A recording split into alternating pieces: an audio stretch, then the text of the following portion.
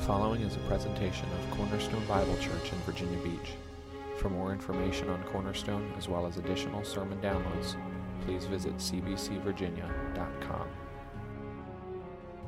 Mark chapter 4, we want to read verses 1 to 34 again, and then we will go to the Lord in prayer and spend some time in what I just find is a very convicting and challenging passage of Scripture for us here this morning. So if you will, look at verse 1. Mark writes, "Again, he began to teach beside the sea, and a very large crowd gathered about him, so that he got into a boat and sat in it on the sea, and the whole crowd was beside the sea on the land. And he was teaching them many things in parables, and in his teaching he said to them, 'Listen, behold, a sower went out to sow. And as he sowed, some seed fell along the path, and the birds came and devoured it. Other seed fell on rocky ground where it did not have much soil, and immediately it sprang up, since it had no depth of soil, and when the sun rose, it was scorched, and since it had no root, it withered away. Other seed fell among thorns, and the thorns grew up and choked it, and it yielded no grain. And other seeds fell into good soil and produced grain, growing up and increasing and yielding 30-fold and 60-fold and 100-fold. And he said, 'He who has ears to hear, let him hear.' And when he was alone, those around him with the 12 asked him about the parables. And he said to them, 'To you has been given the secret of the kingdom of God. But for those outside, everything is in parables, so that they may indeed see but not perceive, and may indeed hear but not understand, lest they should turn and be forgiven.' And he said to them, 'Do you not understand this parable? How then will you understand all the parables? The sower sows the word. And these are the ones along the path where the word is sown. When they hear, Satan immediately comes and takes away the word that is sown in them. And these are the ones sown on rocky ground, the ones who, when they hear the word, immediately receive it with joy, and they have no root in themselves, but endure for a while. Then when tribulation or persecution arises on account of the word, immediately they fall away. And others are the ones sown among thorns. They are those who hear the word, but the cares of the world and the deceitfulness of riches and the desires for other things enter in and choke the word, and it proves unfruitful. But those that were sown on the good soil are the ones who hear the word and accept it and bear fruit, 30-fold and 60-fold and 100-fold. And he said to them, 'Is a lamp brought in to be put under a basket or under a bed and not on a stand? For nothing is hidden except to be made manifest, nor is anything secret except to come to light. If anyone has ears to hear, let him hear.' And he said to them, 'Pay attention to what you hear. With the measure you use, it will be measured to you, and still more will be added to you. For to the one who has, more will be given, and from the one who has not, even what he has will be taken away.' And he said, 'The kingdom of God is as if a man should scatter seed on the ground. He sleeps and rises night and day, and the seed sprouts and grows, he knows not how. The earth produces by itself first the blade, then the ear, then the full grain in the ear. But when the grain is ripe, at once he puts in the sickle, because the harvest has come.' And he said, 'With what can we compare the kingdom of God, or what parable shall we use for it? It is like a grain of mustard seed, which, when sown on the ground, is the smallest of all the seeds on earth. Yet when it is sown, it grows up and becomes larger than all the garden plants, and puts out large branches, so that the birds of the air can make nests in its shade.' With many such parables he spoke the word to them, as they were able to hear it. He did not speak to them without a parable, but privately to his own disciples he explained everything." Let's pray. Jesus, this morning, please help us to see you. Jesus, help us to see the fact that your rule and reign is expanding here on this earth, and that nothing will stop it. And that all of us here individually and together corporately, we get the privilege of playing a small part in that progress. And so I pray, Lord, that as we work through your word this morning, that the details will be clear, but more importantly, that the heart and the intent of this passage will be very clear to us, that you will speak to us, challenge us, convict us, open our eyes, help us to live for things bigger and larger than what we currently live for, and that in all of this, then you use us to keep expanding your kingdom more and more here in Hampton Roads and around the world. We give you this time. Again, Lord, we ask your blessing. We need your blessing. We need you to open our hearts, open our minds, open our ears to hear that challenge, that command rings so loud here in this passage. Help us to hear this morning, Lord, and to be changed because of it. In Jesus' name, amen. Well, last week I attempted to give you a very basic introduction to the parables of Jesus. And I say it's very basic because it's a really big subject, and there's a lot there that we could say, a lot there that I probably should say, but I tried to narrow it down to just a few things that I thought would be helpful. And the reason I did that is pretty clear because as you can see here in Mark chapter 4, nearly the entirety of this section is taken up with the parables of Jesus that he's either teaching or explaining to the crowds in public or to his disciples here in private. And as you step back and you think about Jesus and parables from a much larger sense across all the Gospels, you realize that again, by some estimates, and I gave this number to you last week, about 1/3 of Jesus' teaching is done via the means of parable. And again, there's some wiggle with that depending on how you're defining a couple of things here and there, but that's a lot. However you want to count it, that's a lot of his teaching is done via parable. But I'm afraid that the sad reality is that for many of us, if maybe prior to last Sunday, if you were here and you heard my explanation and it made any sense whatsoever, I fear that the sad reality is for many of us, if a coworker came up to you tomorrow morning or maybe last Friday afternoon or something and said, hey, I was reading the Bible this week and Jesus has given some parables. Can you tell me what a parable is? Many of us would really struggle with that. Just to even try to explain it, not necessarily to give that definition I gave. It was really kind of a long definition. I knew that. But to even just give an explanation of what a parable is in the first place and why Jesus is using it. And so last week I tried to give you a brief but hopefully helpful answer to some of those questions about what is a parable?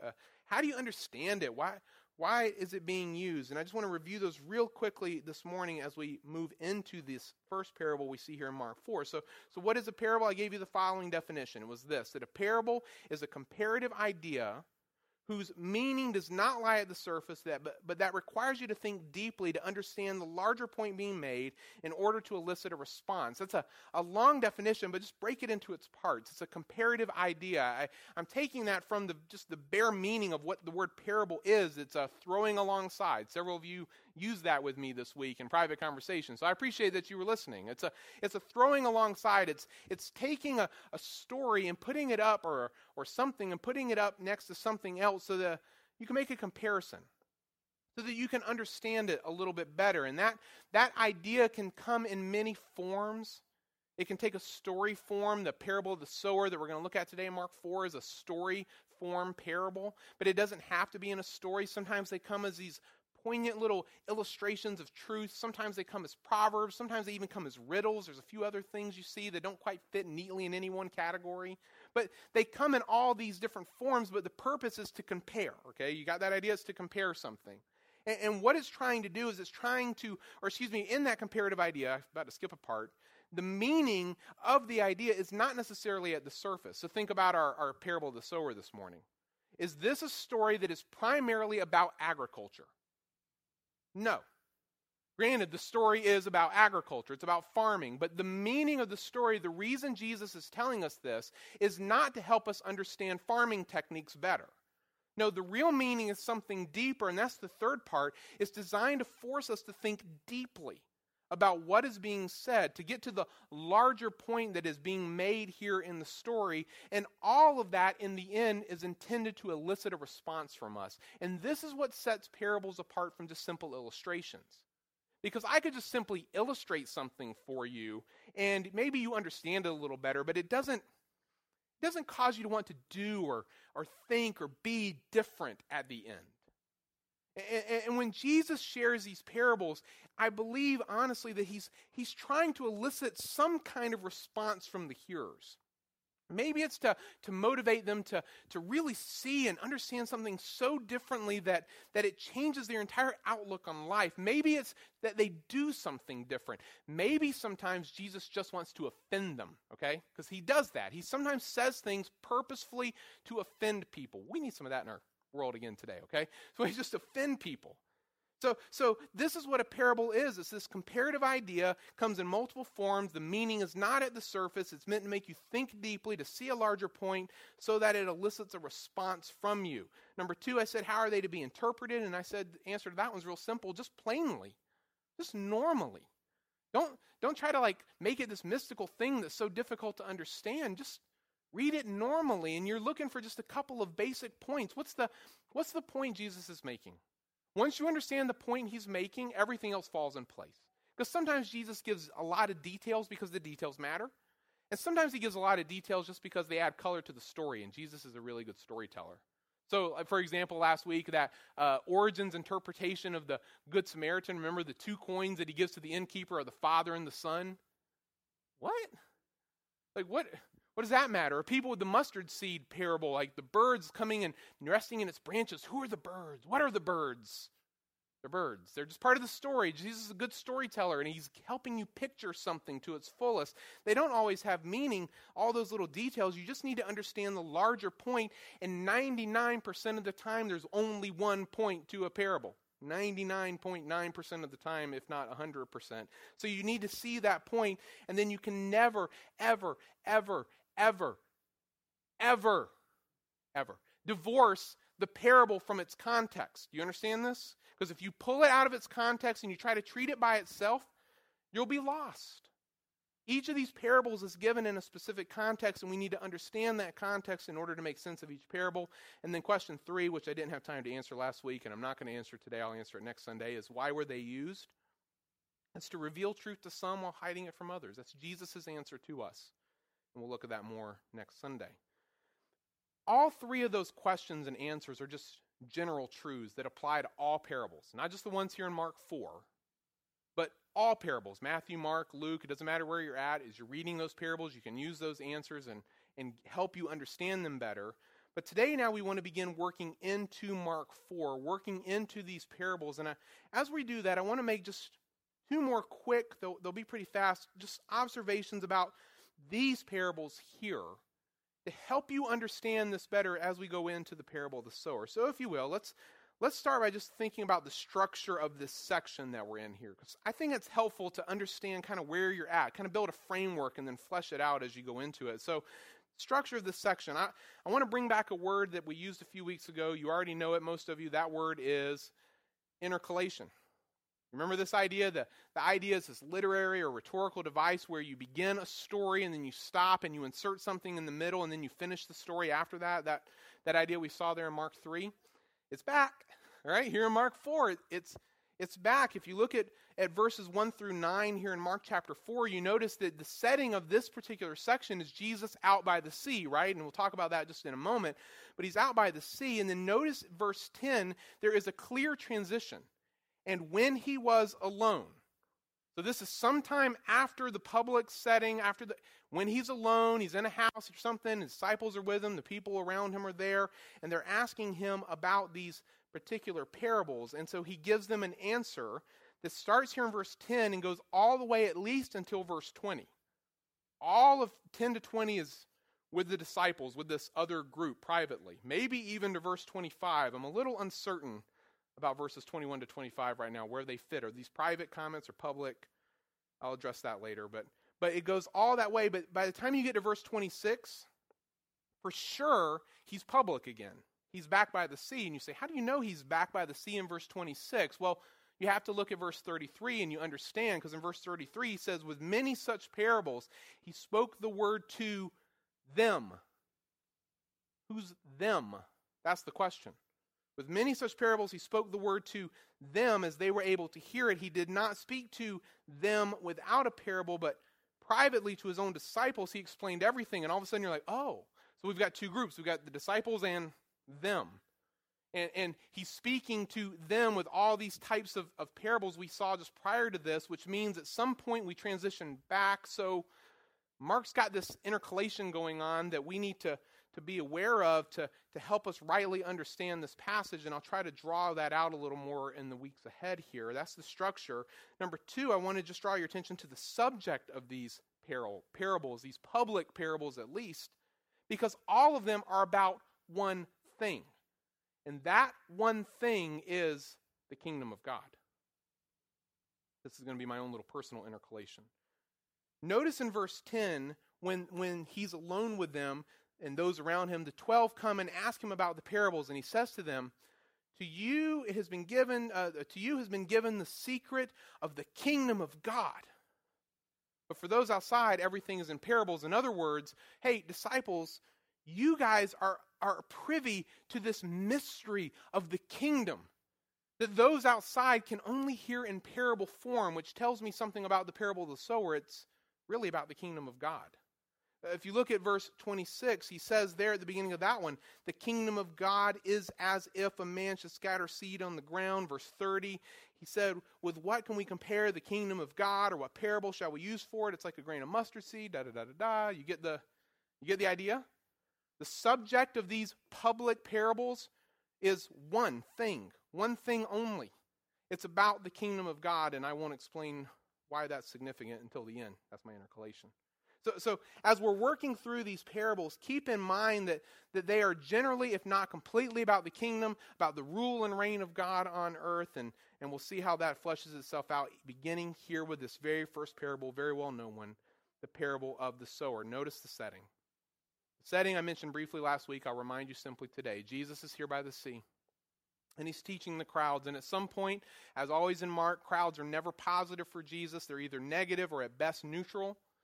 And at some point, they become so burdensome to him that he has to step off land, get in a boat, sit down, and he teaches them there by the seashore. And he begins this teaching with a command that I must draw your attention to for just a moment. It's this command in verse 3 to listen. Listen. Hear. Pay attention to what I'm about to say. The way it's worded and the way Jesus seems to say it here, at least the way Mark records it, gives you the idea that Jesus is coming across like one of the prophets of old. Hear, Nineveh. Hear, Jerusalem. Hear the word of God to you. Jesus sits there in the boat and he commands his listeners to hear, and throughout this section he keeps calling them back to this command to hear, to be attentive, to open their ears, to hear the meaning of these words. He who has ears to hear, let him hear. You see that several times in this passage. Here I want to tell you a story. Behold, a sower went out to sow. He goes to a farming story, something they would have known very well. And as he sowed, some seed fell along the path, and the birds came and devoured it. And I'll make a couple comments as we walk through the parable. But in Israel in the first century, it would have been very common to have paths running all through your fields. Not like we think of today, because back then they didn't have roads. And if you want to go from here to Jerusalem, and your field's in the way, guess what? I'm walking through it, because I got nowhere else to go. So it was very common to have paths running all through the fields, and he draws attention to that. Sower, he sows some seed along the path. Birds come and devour it. Other seed falls on rocky ground where it did not have much soil. He's referring to a situation where you'd have a layer of rock underneath with maybe just a little bit of soil on top covering it. Immediately that seed springs up, and since it had no depth, and when the sun rose it was scorched, and since it had no root it withered away. Other seed fell among thorns, and the thorns grew up and choked, and it yielded no grain. So you've got a situation here where the plant grows, it's alive, but there's nothing there. And I would just remind you, if you've ever gardened, because this has happened to us, if I plant a tomato plant and all I get's a tomato plant and no tomatoes, that's not really helpful, right? There's no benefit to me, so this is a problem, and that's what he's referring to here. You've planted the seed, but it's yielded no grain, and finally he says other seeds fell into good soil, produced grain, growing up and increasing and yielding 30-fold and 60-fold and 100-fold. And when he's alone later, those around him with the 12 asked him about these parables, and he says to them, do you not understand this parable? Don't you get this specific one? It's interesting how he's so emphatic about this. Don't you get this parable? Because if you don't understand this one, how will you understand all the parables? The sower sows the word. And these are the ones along the path. And now he begins to explain each of the types of soil, things you probably understand pretty well. That's why I'm not spending a ton of time on them. These are the ones along the path where the word is sown. When they hear, Satan immediately comes and he takes away the word that is sown in them. In other words, there's no response. No response. at all in these particular people. The word is given to them and nothing happens because Satan has come and he's stolen the word, as Jesus says. And we've all interacted with these kinds of people, have we not? Where we share the gospel with them and we're hoping and praying that anything will happen, just anything at all, and it's like we said nothing at all to them. That's one group. So these are the ones sown on rocky ground, the ones who, when they hear the word, immediately receive it with joy, and yet they have no root in themselves, but endure for a while. Then when tribulation or persecution arises on account of the word, immediately they fall away. And just think again about this. They receive it with joy. Have you not watched people yourself over the years, if you've been a believer for any length of time, who have heard the gospel and have had some great emotional experience where they fell on their knees and cried out to God, "Oh, I need you, I need the gospel." And a month later, 6 months later, a year later, show no evidence that anything has changed in their lives? Jesus himself will say this later on. He'll talk about this later on when he refers to people who come to him and they say, "Lord, Lord," this is the end time, "Lord, Lord, didn't we do all these things?" He say, "Depart from me, I never knew you." What a scary thought. Folks, listen to that. Listen. What a scary, terrifying thought to think that people can have such emotional responses to the gospel, and it leaves us scratching our heads wondering what happened, and yet there's absolutely no change, which if I could just speak to you as a pastor for a moment, and obviously devoid of what we're talking about here, this is why we don't go after emotions. This is why the goal of gospel proclamation is not to make people cry. This is why I don't even do altar calls. I got asked that recently. It's a great question. There's a reason for it. It's because we're not looking for this emotional response immediately. I'd rather see a person go through real thought, real process, real wrestling with the gospel and come to a committed decision than go through an emotional display. I'm not saying that the emotional displays can't be real, believe me. But there has been far too much of that in the American church. People who, when they were children, had some big experience and yet shown no signs of gospel, and yet the rest of their lives they point back to that. "Oh, I'm a Christian because when I was 7, this happened." And there's nothing there. So we're not looking for that kind of response. We're not looking for people just to immediately receive it with joy but have no root. No, we want something more than that. Verse 18, he says, "Others are the ones sown among thorns." They're those who hear the word, but the cares of the world and the deceitfulness of riches and the desires for other things, they enter in and they choke the word, and it proves unfruitful. And I know some of you are wondering, are these kinds of people saved? That's always the question here in this story. Are these kinds of people saved? I don't know. Quite frankly, I don't care. Because it's not the point of the author. It's not Mark's point to draw our attention whether these people are believers or not, and I'll clarify this in a few moments, but I don't think there's a way to make a judgment call on this one way or the other, because in the end result is the same. If they're not believers, then of course there's no fruit, and if they are believers, there's no fruit. So for the purpose of the sower, does it matter? It doesn't matter at all. All these other things have entered in and have made the word that was planted unfruitful. And please note, it's not because of the other things. It's because of the person. Because some people can take the things of the world and use them to be more fruitful, and others are choked by it. Some people can take riches and make them more fruitful, and others are choked by it. So it's not the stuff. It's the person. But again, it doesn't really matter what it is here. The end result is the same. So there's no fruit, so there's no benefit to the sower. And then finally in verse 20 he says, "But those that were sown on the good soil are the ones who hear the word and accept it and bear fruit 30-fold and 60-fold and 100-fold. Finally here, there's a good result. They hear. You see that? They heard. They listened to Jesus' first command. They heard what was being said, and they accepted, and they bear fruit. And I'm thankful, I'm so thankful that it's in differing amounts here, right? 30-fold, 60-fold, 100-fold. Some are used greatly here. And I just think back to people I've known in my life, people now, people of the past, people from church history. Who wouldn't want to be an Apostle Paul, right? greatly used by God, amazing, 100-fold kind of guy. Some of us are like 5-fold kind of guys. Not used to the same extent in the same ways, but still used, and Jesus is still pleased. He points this out multiple times with multiple other parables. Think of the parable of the talents, the parable of the coins, right? The master who leaves and he gives his 3 servants some coin. Each of them gets a coin. Here, use it, invest it while I'm gone. And he comes home and he says, hey, what'd you do with your coin? The first guy's like, I took it. I made 10 more coins. What does Jesus say? Well done, good and faithful servant. Hey, you're going to be the ruler over 10 cities now. Great job.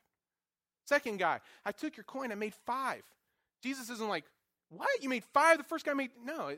Great. Hey, well done. Good job. You're ruler over 5 cities. Who's the only person he's not pleased with? The unfruitful guy, right? Took the coin, did nothing with it. He says you should have at least put it in the bank and made interest on it. Anything would be better than what you did. Jesus is only displeased with unfruitfulness. I think God is less concerned with the amount of fruit that we bear than he is with whether or not we're just bearing it. And I think you get that sense here, even in this parable. That's the parable explained. That stuff is all really simple, but here's the question that we need to think about. Why is Jesus telling us this? You see, what is this story designed to be thrown alongside of? What is this story exactly supposed to be comparing? I'll give you a couple of options here up front. Is it designed to be thrown alongside of people's response to the gospel so that we understand their response well? Because, clearly that's a major component of this particular parable. Each soil type is representing some kind of response to the word. It's what Jesus himself says. And I believe that I can safely say that every interpretation, sermon, application of this passage that I have ever heard has been along those lines. What I just did in just a few moments, really quickly in passing, was like the main point of the entire sermon. Every time I've ever heard this preached before. Because the idea, I think, is that it's really supposed to be comparing our people's response to the gospel. But I don't think that's the case. If it is the case, then we should be focusing on the soils, right? That's why those people preach like that and read like that and think like that. They focus on the soils because they think it's supposed to be comparing something to the people's response to the gospel, but I don't think that's the point at all. Maybe it's being laid out alongside of our proclamation of the gospel then. Maybe it's not about the soil, maybe it's about the sower. And maybe we're supposed to think about this guy because, quite frankly, this guy doesn't seem very smart. Think about this. If you're a farmer sitting on the seashore and you're hearing Jesus tell this story, what kind of response would you have to a farmer who only has a limited amount of seed and he is so foolish that he's throwing it all over the paths, he's throwing it all over ground that he knows is rocky, he's throwing it in patches of weeds that he knows aren't cleared? He wastes 3/4 of his effort. What kind of idiot farmer farms like this? I'll tell you the kind, a homeless, starving kind of farmer farms like this. So maybe what we should do is we should look at the foolishness of the sower and come away with how we should be better sowers. Maybe the issue is that we need to be more strategic. We need to have better plans in our sowing so that we don't waste our time and resources the way this guy did. Or flip that around and go the complete opposite direction. Maybe we should see the sower as like a great model for ministry. He's just broadly broadcasting the seed everywhere he goes because he doesn't know what's going to happen. And so we should do the same because we don't know what's going to happen. Just throw it everywhere and see what God does with it. Well, certainly there's some truth in that. We don't know people's response to the gospel, and so we proclaim it to all because I don't know what kind of soil I'm dealing with from person to person. But I don't think that's the point either. I don't think that Jesus is telling this story to help us think a little bit more about the sower. No, as I said at the beginning, and as I want to come back to now, the purpose of this parable is to teach us about the kingdom of God. It's to teach us about the kingdom of God. And you see that there in verse 10 when he's alone and those who are around him with the 12 ask him about the parables. He says to them, listen, to you, my insiders, my believers, my friends, my family, to you, It has been given. You've been given the secrets of the kingdom of God. But for those outside, everything is in parables. All of these parables that he's teaching are designed to teach us about the kingdom of God. And you say, well, what exactly does that mean? What is the kingdom of God? Well, rather than giving you a definition of the kingdom of God, can I give you a picture? It's not a parable. It's a picture. A picture of the kingdom of God. Think back to our study of Genesis 1 through 11. If you weren't here for it, I hope you know Genesis 1 through 11. Just think back to the garden, the time in the garden prior to the fall. Think about the relationship that existed between God and man there in the garden. What was it? Perfect. The garden is this temple paradise, temple-like paradise where God dwells with man on earth with nothing in between. Think about the perfection that is around them during this time, that is part and parcel with God dwelling with them. There is no sin. There's nothing tainting creation, nothing tainting them. There's no guilt, there's no pain, there's no hurt, there's no death. There is complete and total innocence. It is a place where the rule and reign of God is fully realized for both man's good and God's glory. And this exists for I don't know how long, not terribly long.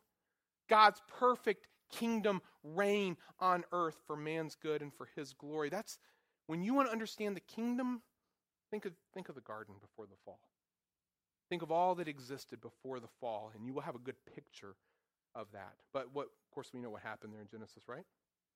Adam and Eve don't want to live under God's rule and reign. They want to be their own rulers, right? So Satan comes and he says, listen, if you will just eat this fruit, then it's going to taste good. Is that what he said?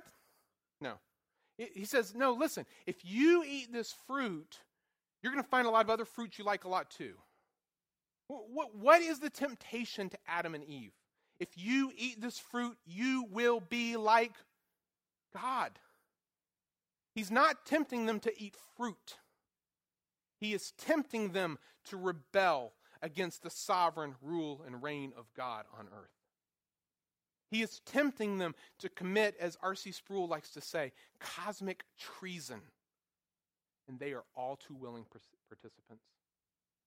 They want to overthrow God's rule and reign on earth. They want to rebel against him and become their own rulers. And in so doing, they lose everything that they had prior to that moment.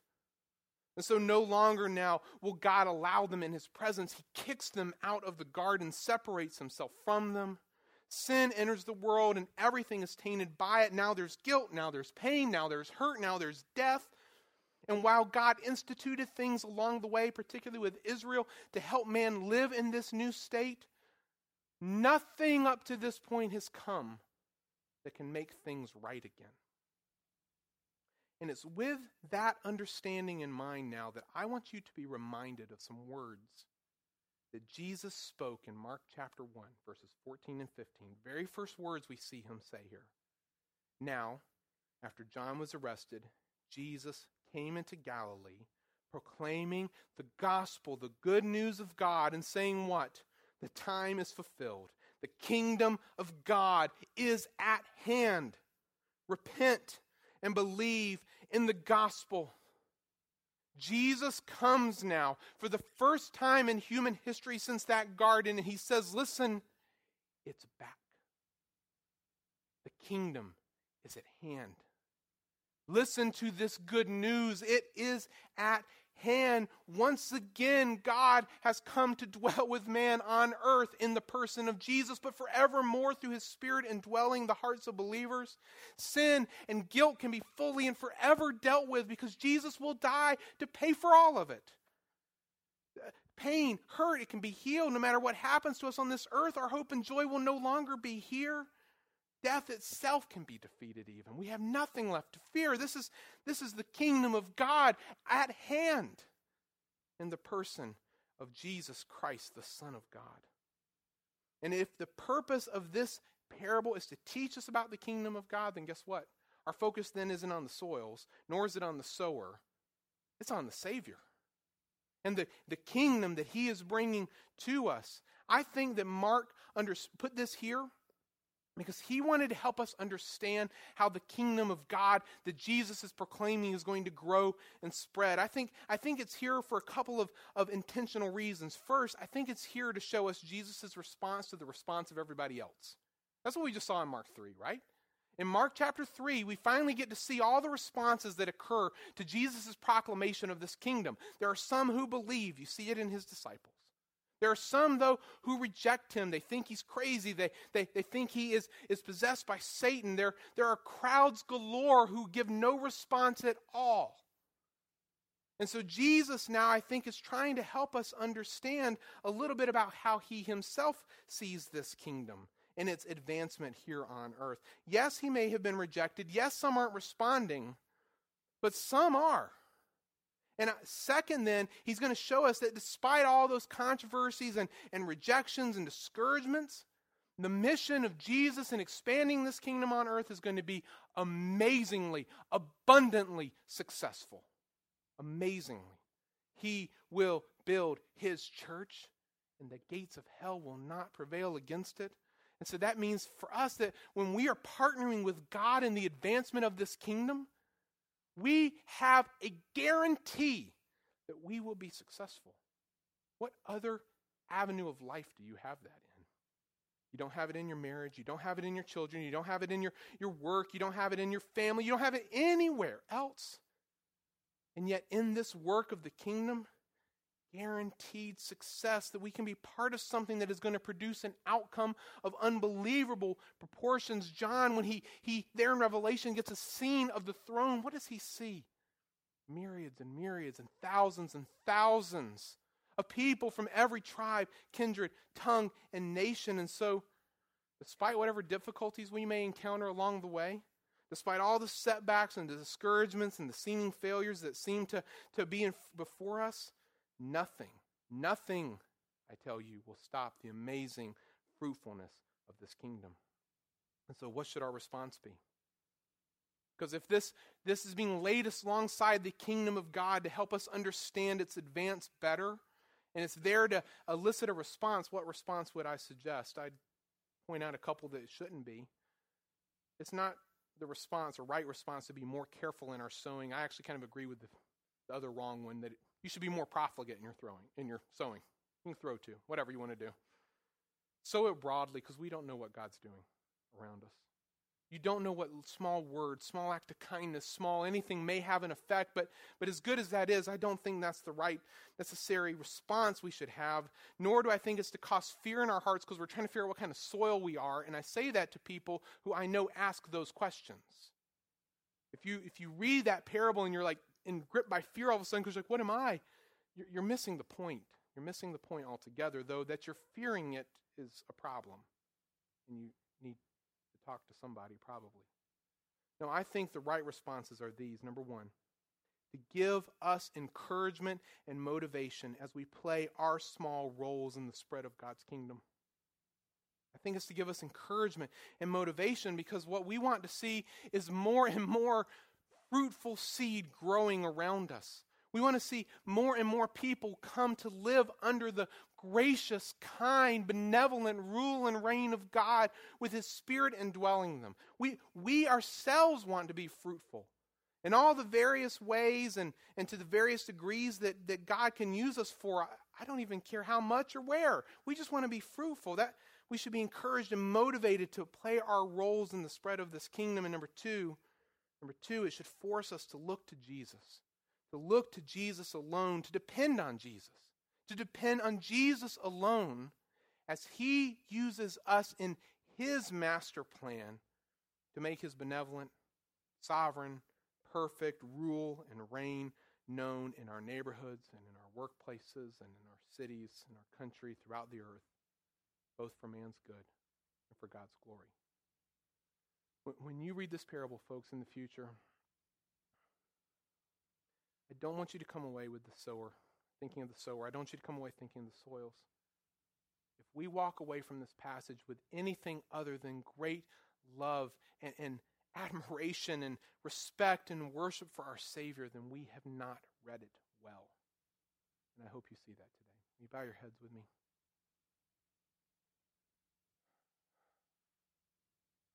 Jesus, all we can do now is come to you and ask that you do in our hearts with your Spirit what we ourselves cannot do. It is so easy for us to become self-focused, even in reading your word, and to come to a passage like this and try to find things about ourselves and how we should live or function differently, and not come and see you. And this parable has been very clearly given, I believe, to explain to us the kingdom of God, and you are its chief architect. You are its chief ruler, Jesus. And so if we walk away from this with any other view than you, we have failed. And so today, Lord, as we go out from this place, will you give us this vision of you, this ability to see you, to see this kingdom that you are building?